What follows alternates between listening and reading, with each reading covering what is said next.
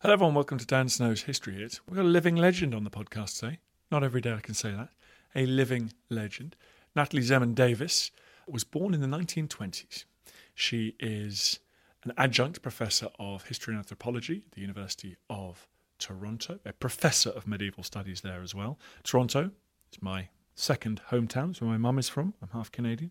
So I've got a natural inclination to celebrate anything from Toronto. But that inclination is not required when it comes to Natalie Zemon Davis, because she is a living legend. She's been described as one of the greatest living historians. She was the second ever female president of the American Historical Association, and she is a brilliant communicator of history, a brilliant writer, and a brilliant scholar. I had her on the podcast, deep into her 90s, talk about why she's still doing history, why she loves history. What's the point of history? What can we learn from it? I asked her, in all those decades of doing history, has she changed anyone's mind about anything in any helpful way? She was brilliant. Her brilliance did not extend to knowing who she was talking to, quite rightly. Who the hell's Dan Snow? So she decided to call me Ted Snow all the way through. And we've left that in because I want you to hear my very English, my very awkward response to that. And it goes without saying that when you're on telly or on podcast, people come up to you on the street and call you the wrong thing, you always answer by any name they choose to give you. Correcting someone in how they say your own name, I think, is a height of bad manners. You can see all the work we're doing on History Hit TV, which Natalie Zemon Davis very kindly refers to. You can go and check that out on History Hit TV. It's the world's best history channel. We're building it. It's online. We've got hundreds and hundreds of history films up there. We're making more every time. We're hiring new staff. It's very, very exciting. If you go to historyhit.tv, use the code POD6, you get 6 weeks completely for free. So please head over and do that. We're growing all the time. We're getting better all the time. We're doing it with your support. So thank you very much. And thank you also to everyone who's rated this podcast. We're high in the charts because of you guys. It's so ridiculous. It's not about how many people listen. It seems to be a lot about how many people are rating us. So there you go. Thank you for doing that. It's a total pain, and I'm very grateful. 5 stars and good reviews. Thank you very much. See you later, everybody. Here is Natalie Zemon Davis.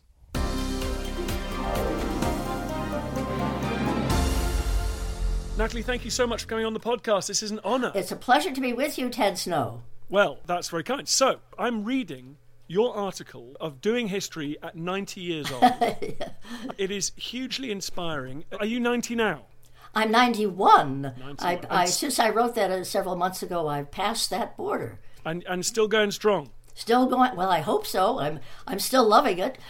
Well, that's what I want to talk to you about. Such an eloquent, passionate defense of history or a rallying call for history. What is keeping you going? Age 91, you could be enjoying yourself, drinking gin down at the tennis club. Why are you doing history? It's a pleasure to continue to discover the past, to try to unearth its mysteries. I don't claim I always do succeed in it, but to try, and to tell stories about it.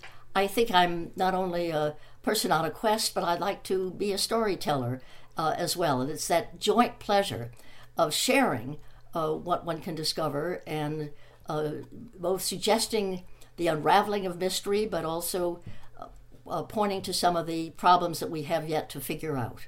So you're someone who believes that the historian's craft is about definitely shining a light onto the nooks and crannies of the past, but also telling it. Narrative is important to you, you think? Yes. It's not that history is only to be told in narrative forms.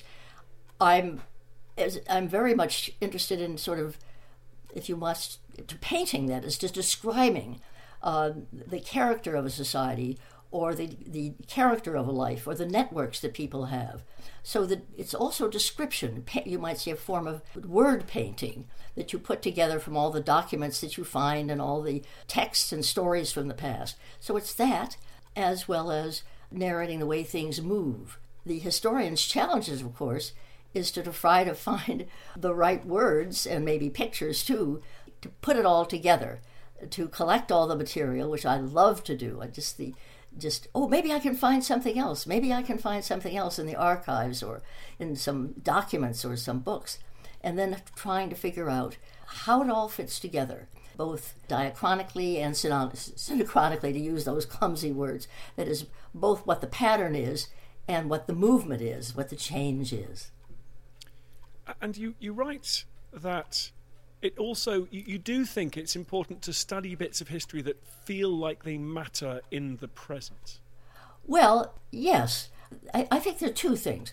First of all, the historian's own curiosity must be the impulse to start. When I was a girl and a young student, I especially wanted to find out about people who weren't famous, who weren't the queens and the kings and the movers and shakers, as they were called, the more modest people, the working people, ultimately also the working women.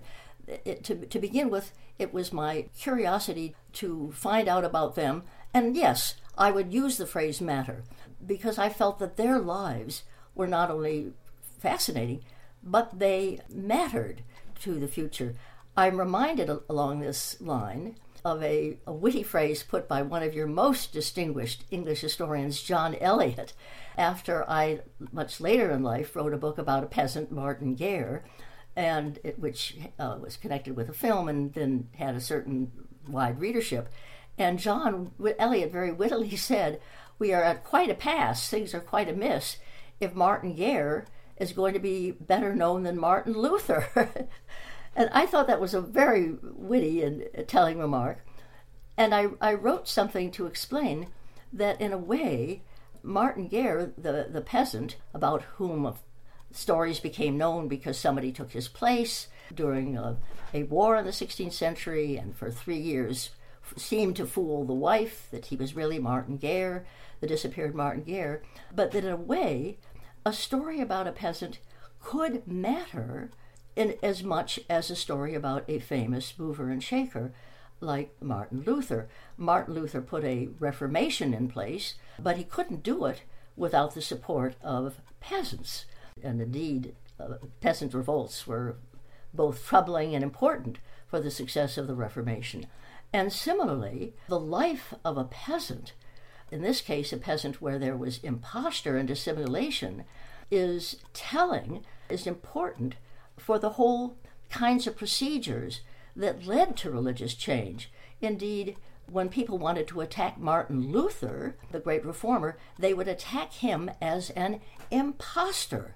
So the concept of a peasant impostor turns out to be not irrelevant to understanding some of the great religious debates. Well, I've jumped from my initial interest in history that might matter too much later in my life. So I would just sort of pull it together by saying that it's a combination of one's own excitement and curiosity about a quest. It's something that to you seems intriguing and worth studying, but that you hope can make a difference to the way people think about their own time, the way they think about the possibilities in their own time, the way they might think about cruelty or generosity, about justice or injustice, that it doesn't determine your ideas on those big problems and big themes, but hopefully it can help. I share that hope. I most fervently, looking back now at 7 decades of writing and researching history alongside all these wonderful, illustrious people that you count as friends and colleagues, do you think history has had that effect? Do you think that because too many people are a bit depressed about the state of the modern world at the moment and the rise of political extremes, the coarseness of discourse on social media, the worrying strands of the re-emergence of the far right in Europe and elsewhere. Do you think that historians have helped, are busy trying to create a better kind of public square at the moment? I do think that historians, and I think of the wide range of them, are writing texts that could matter. I do think those texts are out there. I think of work that has been done by Mark Mazower, Balkans in World War II. I think of work that has been done by Margaret Macmillan on World War I and the Treaty of Versailles. I can think of many examples of excellent historians who have given us resources to look at the current situations. In some of my own work, I hope that writing that I have done most recently on Muslims and a 16th century Muslim who tried to explain his world of Islam to Europeans, a man named Leo Africanus, I hope that the perspective in that book could help people not familiar with Islam about the range of sensibilities and thought in the world of Islam and is seen in the past as well as today. Whether it has had an impact is another matter. Who our readers are, who those who see us on podcasts or listen to us or on television, is a very wide group. And the people that I hear from, I know do take these ideas seriously. It does affect the way in which they perceive the world in which they live.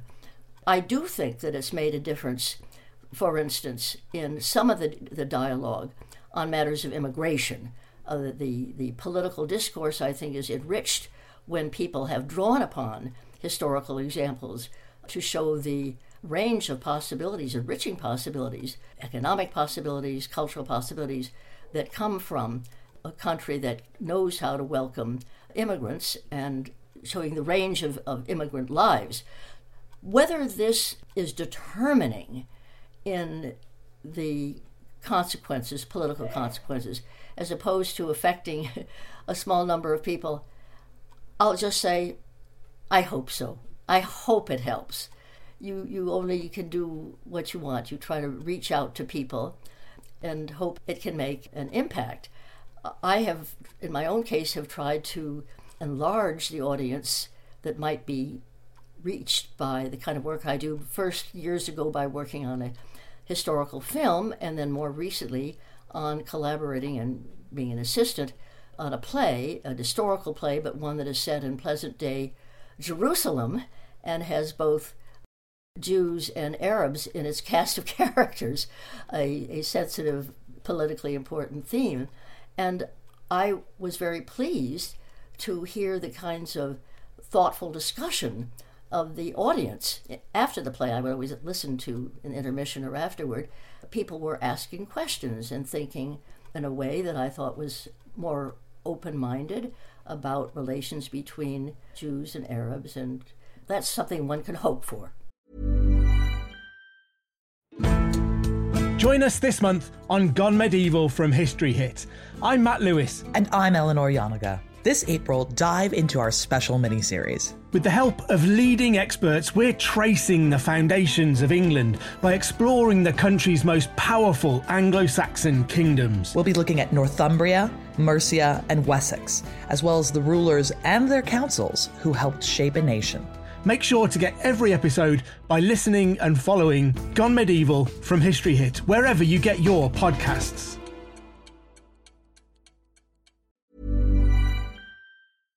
Looking for the perfect gift to celebrate the moms in your life?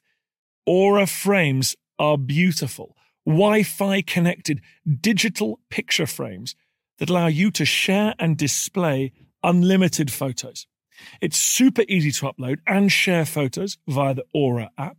And if you're giving an Aura as a gift, you can even personalize the frame with preloaded photos and memories.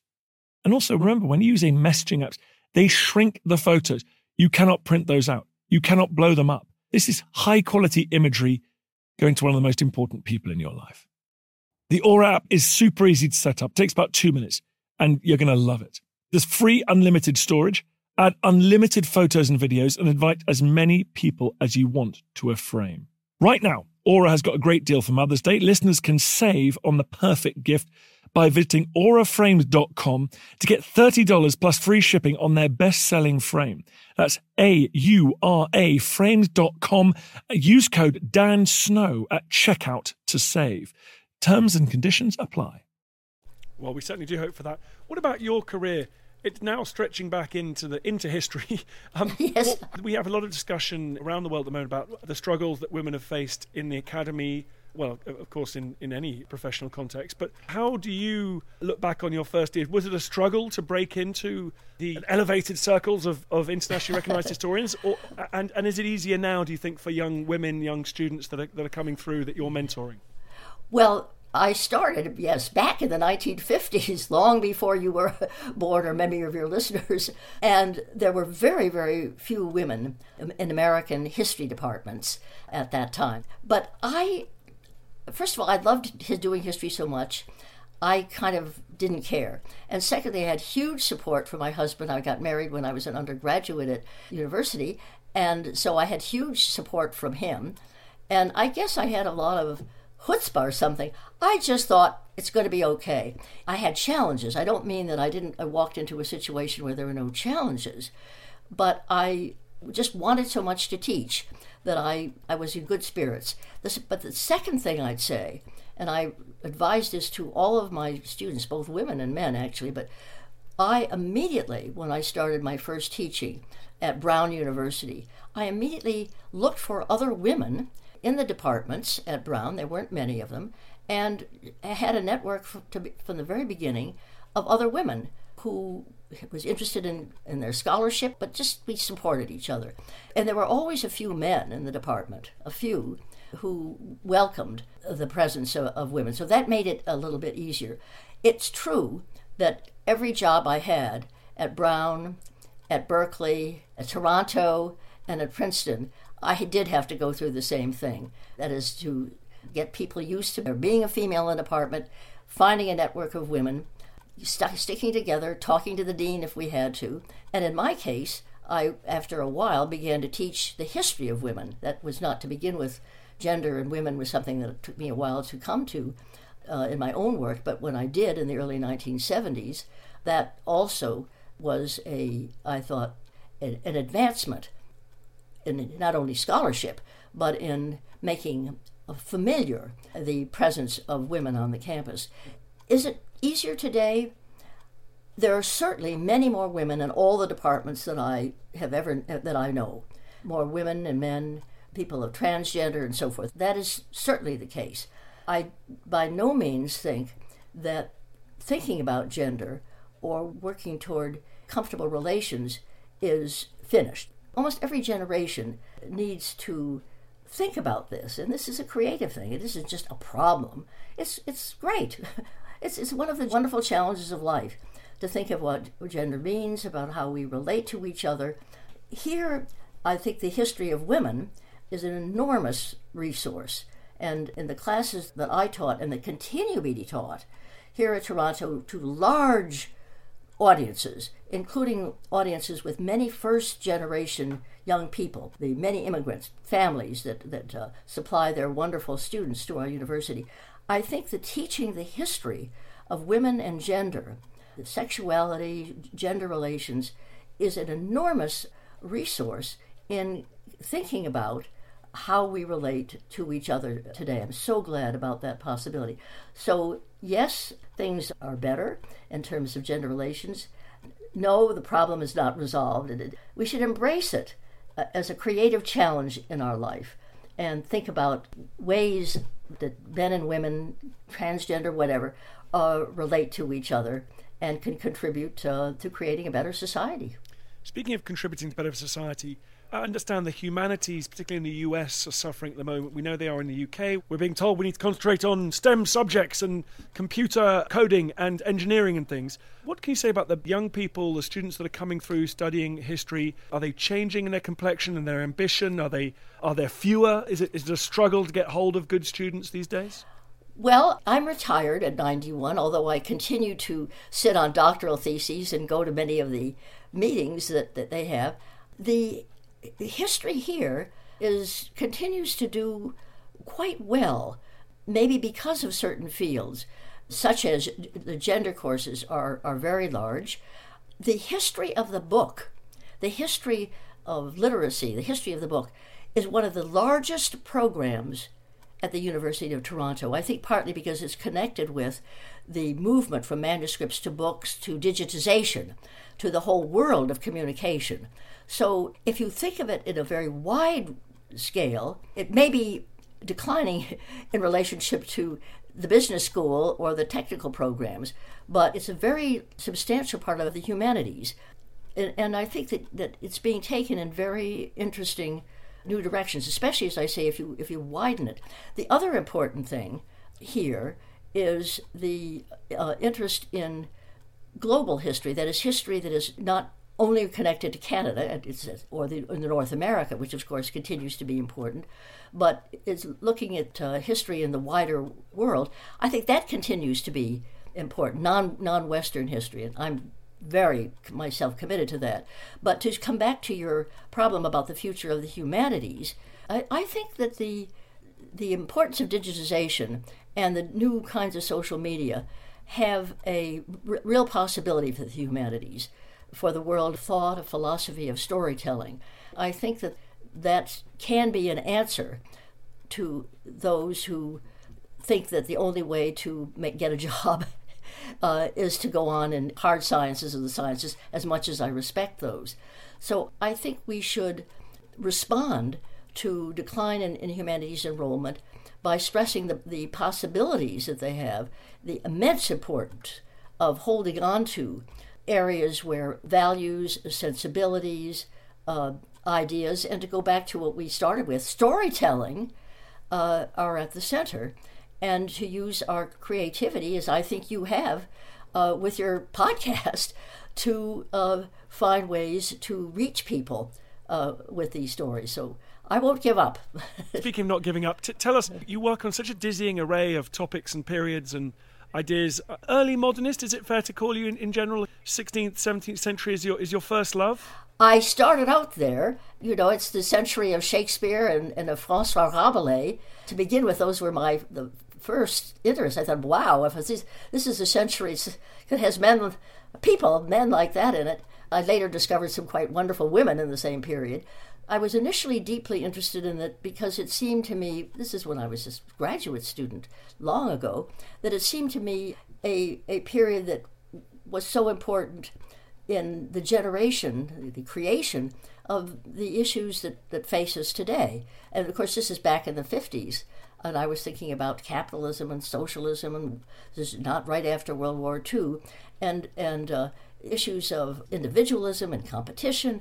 So many of those issues seem to me to be created in out of the particular cluster of economic and social and religious change in the 16th century. I still continue to find that an interesting period. That my Muslim, my Leo Africanus, is another fascinating example of cultural crossing, Muslim, Christian, and in that period. I still find it fascinating. I think any period is interesting. I'm also doing some related work on the 19th century. I've become interested in slavery in the Dutch colony of Suriname in the 17th and 18th century. To me, it's the human issue, the problem, the form of behavior. I'll come across a fascinating document in the archives, a trial record of a kind. One of them recently involved a relationship between a Jewish settler woman in Suriname and her indigenous slave. They had an intimate and perhaps loving relationship, and it led to a court case. What a story! To find that in the early 18th century archives, I find that I think, what's going on here? So wherever you find it, it can be of value. I just happen to have started in those centuries. I wandered in my geography, having started in France. I'm now off in North Africa with my Muslim, or off in the Caribbean Atlantic with my Suriname slaves. I'll go wherever history calls. That's a great title for the autobiography. So there's lots of young history students listening to this, and some historians, they'll be thrilled to hear that they have chosen a career and chosen a hobby or chosen a passion which they can pursue forever. There is no age bar on history. And I know the young are doing wonderful work, so I salute them. Thank you so much for coming on this podcast and reigniting my love of history, and you're an inspiration, so thank you very much indeed. Thank you, Ted Snow. Thank you. I feel the hand of history upon our shoulders.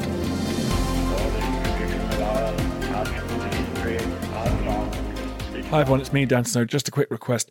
It's so annoying, and I hate it when other podcasts do this, but now I'm doing it and I hate myself. Please go onto iTunes, wherever you get your podcasts, and give us a 5-star rating and a review. It really helps, basically boosts up the chart, which is good, and then more people listen, which is nice. So if you could do that, I'd be very grateful. I understand if you don't want to subscribe to my TV channel. I understand if you don't want to buy my calendar, but this is free. Come on, do me a favour. Thanks. Thank you for listening to this episode of Dan Snow's History Hit. Please follow this show wherever you get your podcasts. It really helps us, and you'll be doing us a big favour. Don't forget, you can also listen to all of these podcasts ad-free and watch hundreds of TV documentaries when you subscribe at historyhit.com/subscribe. As a special gift, you can also get your first 3 months for just £1 a month when you use code DANSNOW at checkout.